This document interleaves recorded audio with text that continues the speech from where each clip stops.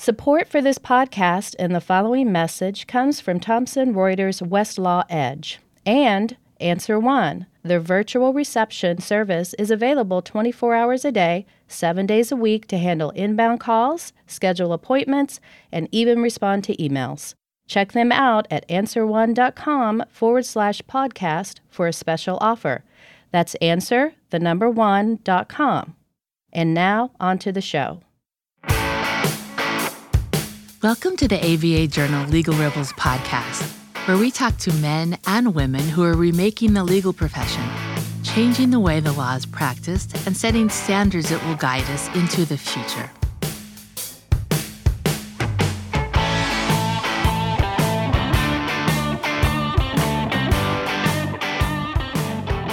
Hello and welcome to another episode of the ABA Journal's Legal Rebels Trailblazers podcast. I'm Jason Taché, legal affairs writer at the Journal. Today we kick off the 10th anniversary of the Legal Rebels Award. For the past decade, the ABA Journal's Legal Rebels has put the spotlight on those who think outside of the box and push the boundaries of the profession. This year on the podcast, we're going to catch up with some of the original Legal Rebels and get their perspectives on where they've been and where they think the industry is headed. Today, we have Ralph Baxter.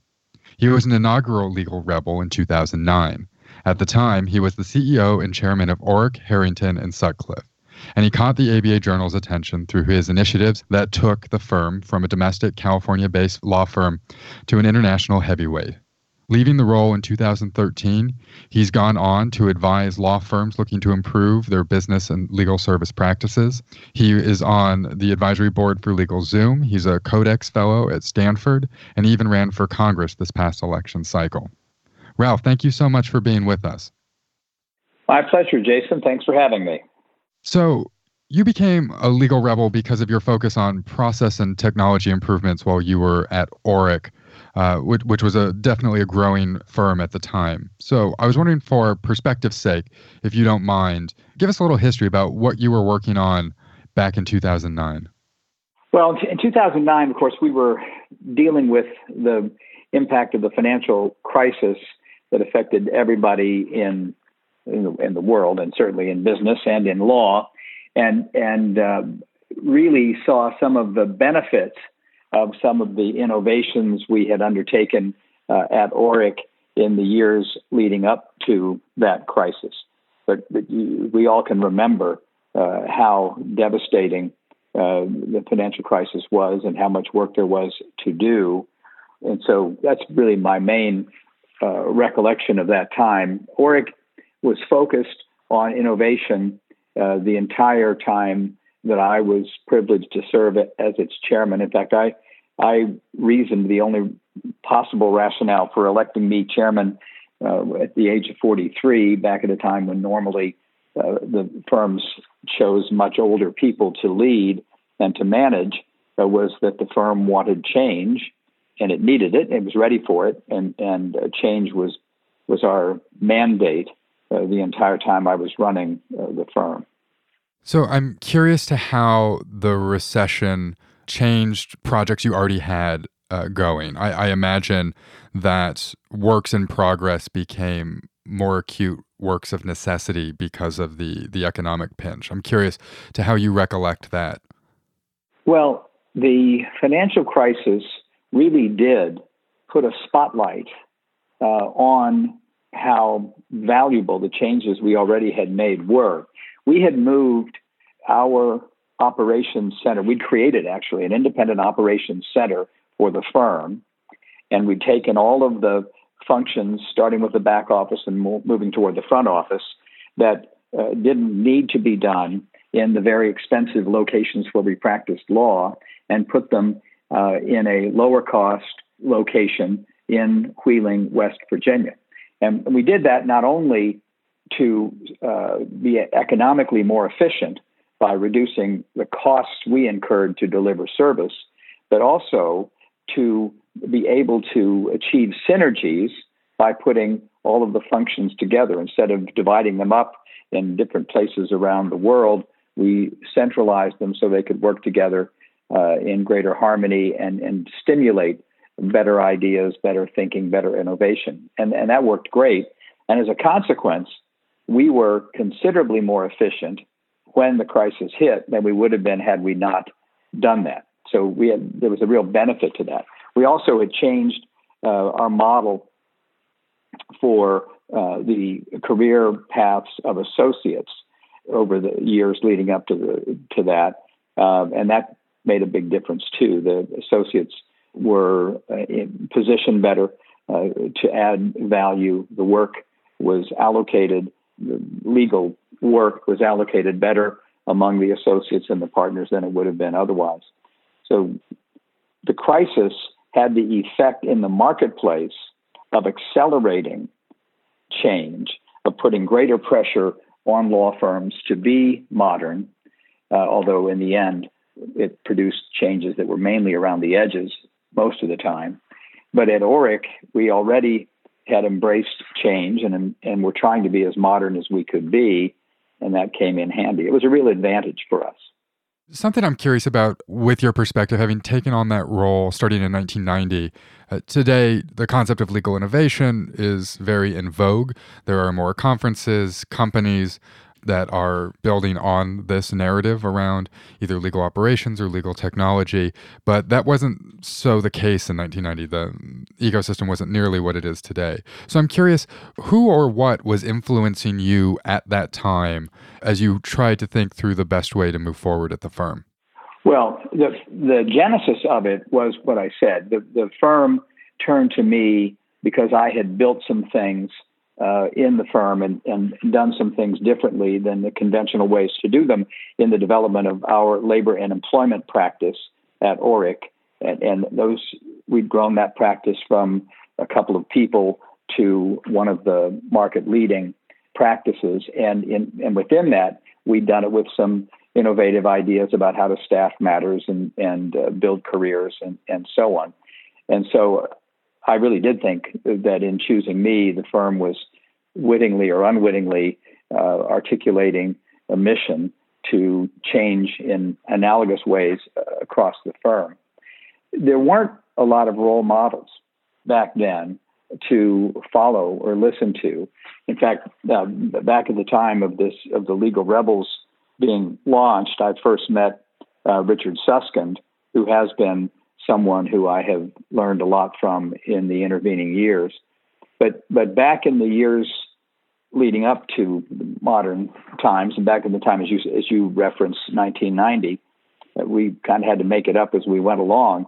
In fact, one of the reasons we organized the Law Firm Leaders Forum, which we did in the early 90s, was to create a place for people to come together and talk about the most pressing issues and the opportunities for making legal service better in the context of big law firms, because there wasn't really much of a forum for that, and there weren't excellent resources for that.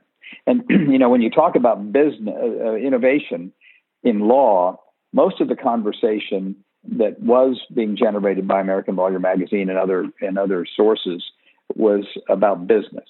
It was about being more profitable, being more successful as a business, and less about finding innovative ways to deliver legal service in the way that now this, as you say, this vogue relating to innovation now has set the stage. One of my observations about what's happening now is that there's a lot of talk about innovation, and there's a lot of creating of roles and things like that. But there's not nearly as much true innovation in terms of the way legal service is delivered, in terms of the models of the large law firms as they organize to deliver legal service.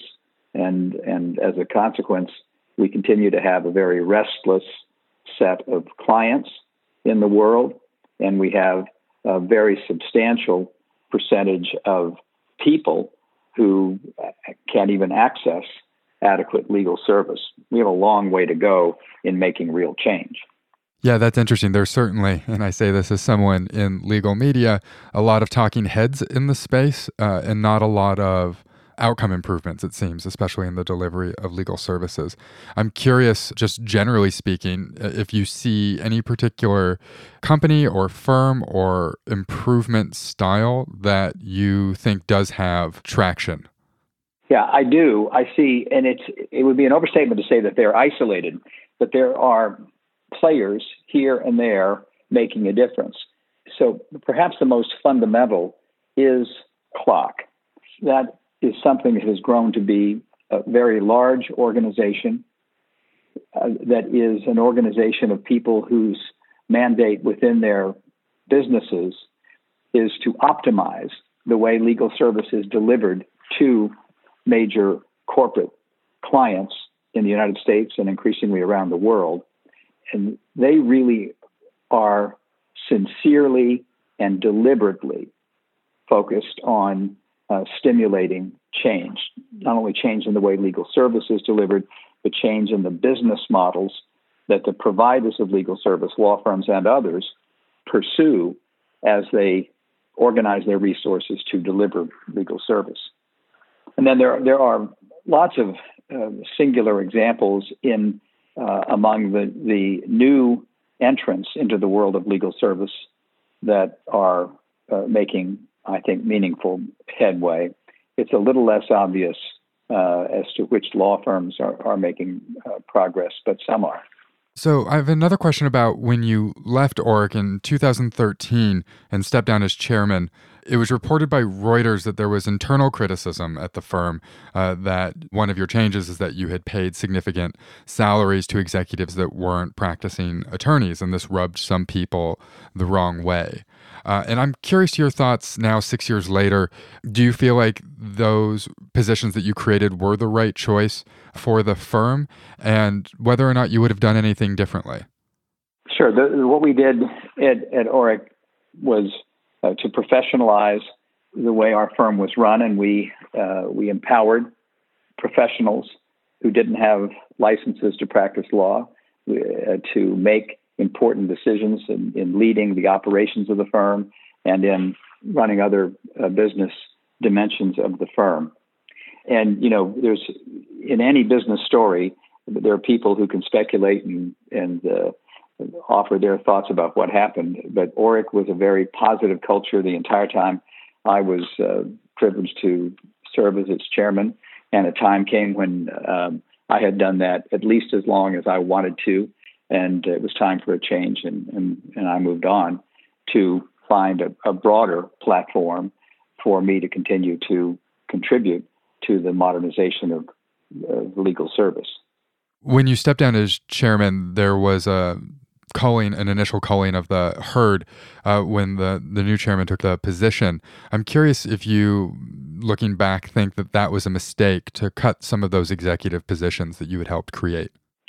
No, I think that any new leader, when I took over, is going to do things her way. When I took over, I did things very differently than my predecessor. And when Mitch Zuckley became head of Orrick, then he adopted a model that he thought was best, and he made a fair number of changes. I don't think the changes in the dimension you're talking about were as great as you're suggesting, but he made changes, and that was healthy for the firm, and it fit to the style of leadership that he wanted to pursue. And I think things are going quite well for Orrick as a consequence. So thinking about the decade that has passed since 2009, when you were originally named a legal rebel, I'm curious if there was something in 2009 that you were certain of that today you aren't. That's a good question. No. Well, of course, there are some things that I was certain of back then that I'm not certain of now, but not in the context of what we're talking about. I believed when I took over that the world was at a time of change. The changes then were different. They were earlier elements of change in an evolution, but the locations of the law firms, how the law firms were competing with each other, the way they were assembling resources to compete with each other at the kind of high end of the resource chain, the expensive end of the resource chain, was changing. And I felt it was absolutely essential that law firms that wanted to flourish 10 years, 20 years out, take stock of that and adapt their models to prepare them to compete in a changing world. So part of that was high end from the expense of resource side, building out new locations and new practices and bringing on veteran lawyers, established market-leading lawyers to lead practice areas that we were expanding geographically and in practice and industry sector specialties. And that's something almost everybody was doing, and the firms that now are leading, other than firms that have deliberately remained smaller and more focused, that's what they did to get to where they are, and that's how we have so many billion-dollar-plus revenue law firms. And so we all saw that coming. It's sometimes it's important to remember that it was not that long ago that law firms were regional, and there were very few law firms that had practices that extended very far from their geographic place of origin. And in today's world, there are now a large number of firms that are genuinely multi-location with significant presences in different locations, significant penetration of regional markets. And that all happened, a lot of it happened during the early years that I was at Orrick. The part that I also believed then and believe now that was right is that law firms could do so much better at assembling resources as they go about delivering legal service, so that they could deliver legal service in a way that's more efficient, that incurs less cost, that puts less pressure on the fee levels that they have to charge, while still delivering the quality and responsiveness that the market wants, and while delivering an adequate return and income for their partners. There was so much progress to make, even in 1990, but today there's dramatically more progress to be made. There's also dramatically more pressure from the market to make that progress, but there's much more progress to be made because of the advance of technology, and because, and including very importantly, because of the learning that can be extracted from these large data sets that the law firms have and that exist beyond the law firms.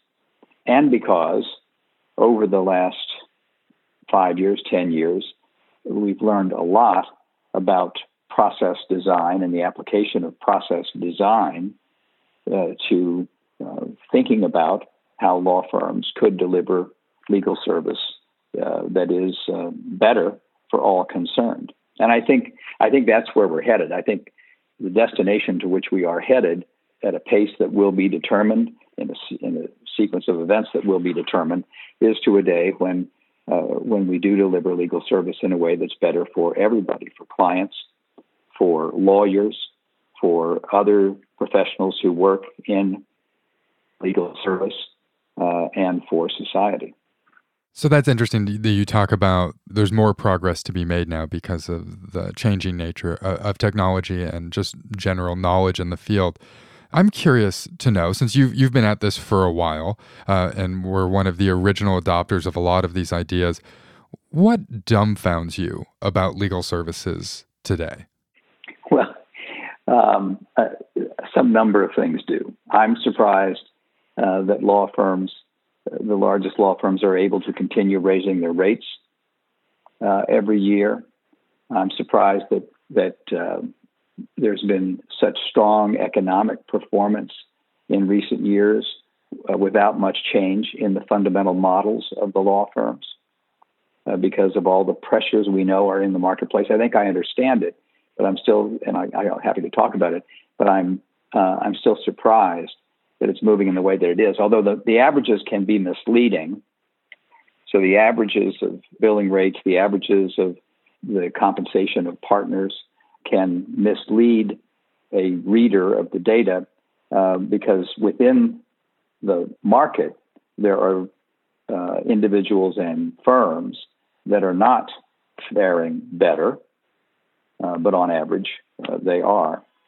Those things surprise me.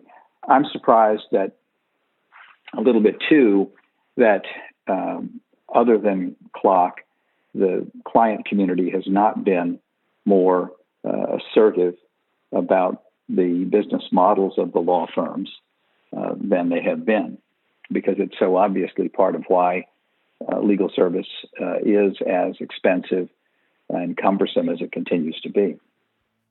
Before we move on, we'd like to take a quick break to hear a message from our sponsor. The Insights from the Edge podcast series brings you the latest legal trends as Insight attorneys sit down with industry experts. Stay informed on the latest topics, including our latest episode on 5 ways to identify the best AI. Check out this episode on the legal current from Thomson Reuters to learn how to evaluate AI solutions to ensure you have the best tools for your legal research. Is your firm experiencing missed calls, empty voicemail boxes, and potential clients you'll never hear from again? Enter Answer One Virtual Receptionist. They're more than just an answering service. Answer One's available 24/7.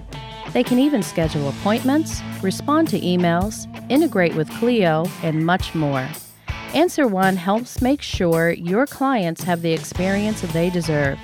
Give them a call at 800-ANSWER1 or visit them at answer1.com/podcast for a special offer. That's answer1.com.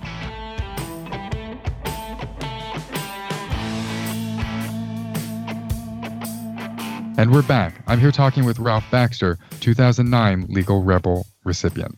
So shifting topics a little bit, in the last election cycle, you ran in the Democratic primary for the 1st Congressional District in West Virginia.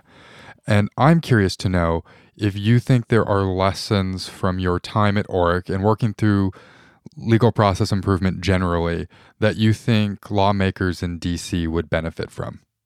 Well, absolutely. First of all, let me say that I've been having a wonderful time since leaving the role as a leader of a large law firm, doing all of the different things that I've done. But nothing was more energizing than running for Congress, even though it had a disappointing outcome. I loved every minute of it. Yeah, I think that there are a lot of lessons from leading law firms that apply in the world of politics. For one thing, if you're effective at this, you learn how to lead, to make law firms work, to achieve progress in a law firm.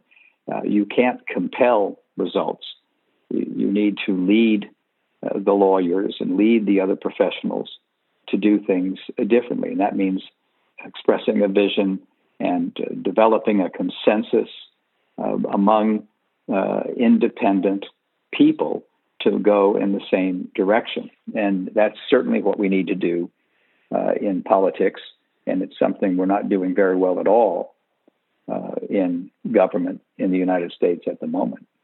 So, I mean, we've talked about a lot of different issues today. In your career, you've covered everything that I've seen online, from diversity in hiring to improving client experience and service delivery to even changing the law firm business model.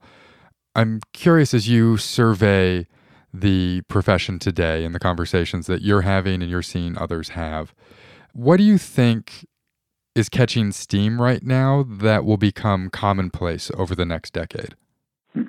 That's a really good question. I think the best answer to that question is something you started with. It's going to become progressively more commonplace that everyone expects change, and that will make it more likely that the change will occur.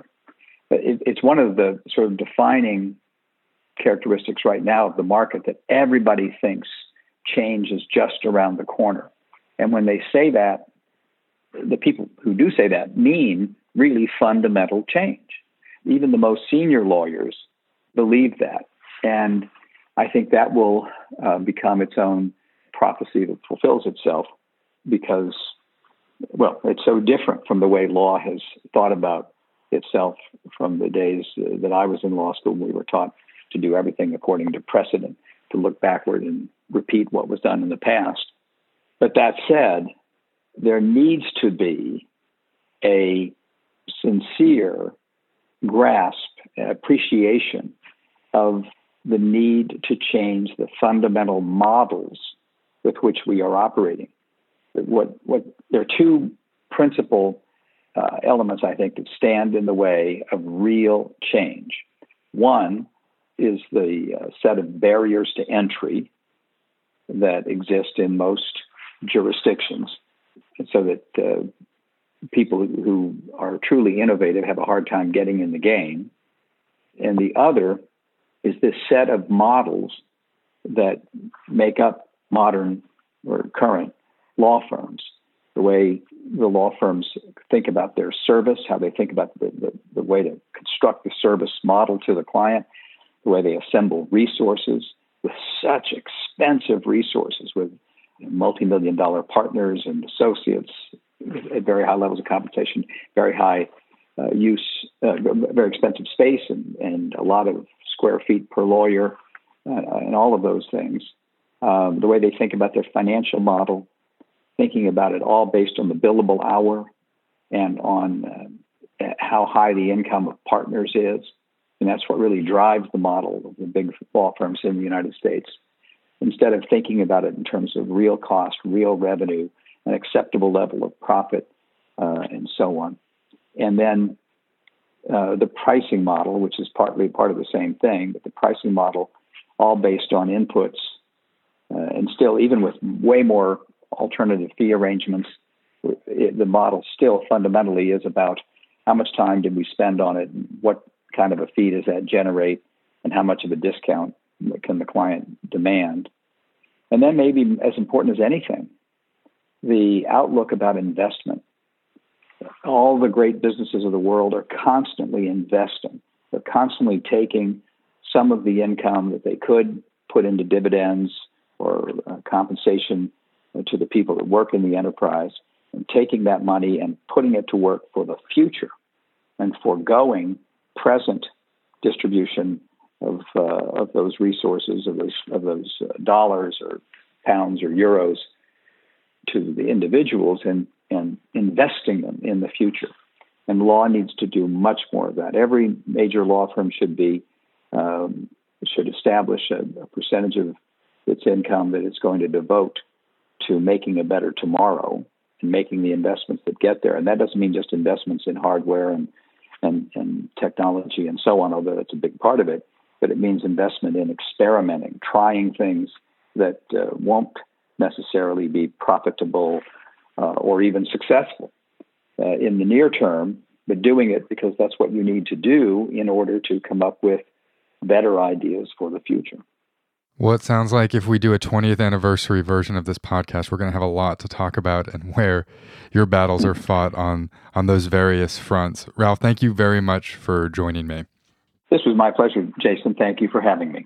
Ralph Baxter was the CEO and chairman of ORIC from 1990 to 2013 and one of the ABA Journal's inaugural Legal Rebels. I'm Jason Taché, and this is the Legal Rebels Trailblazers podcast.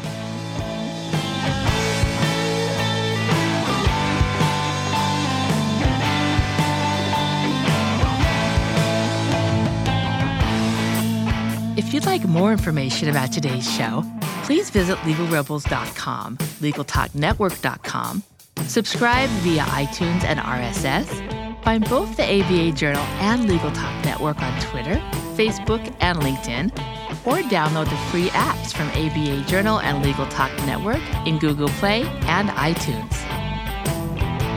The views expressed by the participants of this program are their own and do not represent the views of, nor are they endorsed by, Legal Talk Network, its officers, directors, employees, agents, representatives, shareholders, and subsidiaries. None of the content should be considered legal advice. As always, consult a lawyer.